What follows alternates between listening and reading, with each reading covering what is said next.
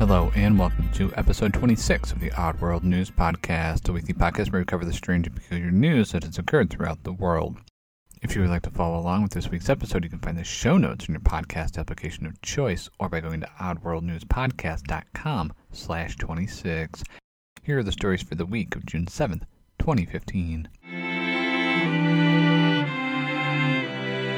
Delayed billing. Many cities within the country are having some of their worst financial years that have been experienced. To bring in additional funds, the city of Chicago is finding a novel way to bring in some revenue. Tickets. You are likely thinking to yourself that they already ticket people. And yes, they do. However, one Chicago resident recently received a bill in the mail for a parking ticket that he received in 1994. March 22nd, 1994, to be exact. The man contacted Chicago's Department of Finance to verify the bill, and the individual on the phone was not surprised by his story. He was also informed that without a canceled check from 1994 showing that he paid the parking ticket, he would have to pay the bill again.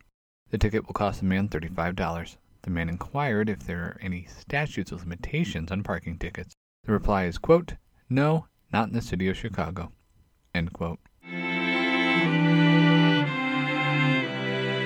Deja vu. If you've ever seen the movie Shawshank Redemption, you may know that some criminals cannot handle being, quote, on the outside, end quote. It is not clear if this is the case for this story or not. In 1999, a man robbed a shoe store in Toms River, New Jersey. For that robbery, the man served 15 years in jail. Upon being released in March of 2014, the same man decided to rob the same shoe store. The robber made off with $389 as well as the clerk's cell phone. The robber then fled on foot. The robber was arrested and has been sentenced to an additional 16 years in prison. The kicker to the entire story? The same clerk was robbed in both incidents. Another week, another truck. It is not a good sign when certain stories become regular occurrences on the podcast. There does seem to be a trend. The story that has another incident is a tractor-trailer crashing. A semi-truck carrying around 2,200 piglets overturned on Route 35 in Xenia Township near Dayton, Ohio. Authorities estimate that 1,100 piglets may have died in the rollover crash. The remaining 1,100 piglets were taken to a nearby fairground to await transportation. The truck was traveling from Indiana to South Carolina. The truck driver lost control, subsequently slamming into a guardrail. A female passenger of the truck did suffer minor injuries. Plane crash? Well, not exactly. Springfield, Missouri residents heard loud noises and saw some smoke coming over the tree line. Thinking that there was a plane that had crashed, residents called 911. First responders, including fire trucks as well as officers and ambulances, all converged on the location.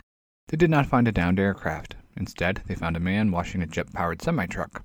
The truck's name is Shockwave. The owner of the truck recently raced his semi, which can reach speeds of 376 miles per hour, and needed to clean the truck. In order to wash the truck, the owner has to use the jet engines, which can cause a lot of noise and emit white smoke, which is what the neighbor saw. No citations were made for the false 911 call. Pet lost and found. A Plainfield Township, Michigan resident recently lost a pet. The owner's pet is a tortoise named Frank. The strange thing about Frank is that the tortoise is an African tortoise and weighs 50 pounds. During the 2-day ordeal, the owner got about 100 tips about the whereabouts of Frank. It appears that 2 girls found Frank about 100 feet from the home and released him in a field. Frank then decided to make a 7-mile journey to munch on some flowers, where he was found. It is presumed that Frank got out through a damaged part of the fence. The owner plans on fixing that damaged section of the fence. You are excused. Some people would do just about anything to get out of jury duty. However, one Vermont man decided to take a rather peculiar tactic. The man arrived in the courtroom on time and joined the other prospective jurors. What separated out this man was his attire. He was wearing a black and white striped prisoner's jumpsuit ensemble, complete with matching cap. The judge informed the man that he could be held in contempt of court, which could have meant a fine and jail time.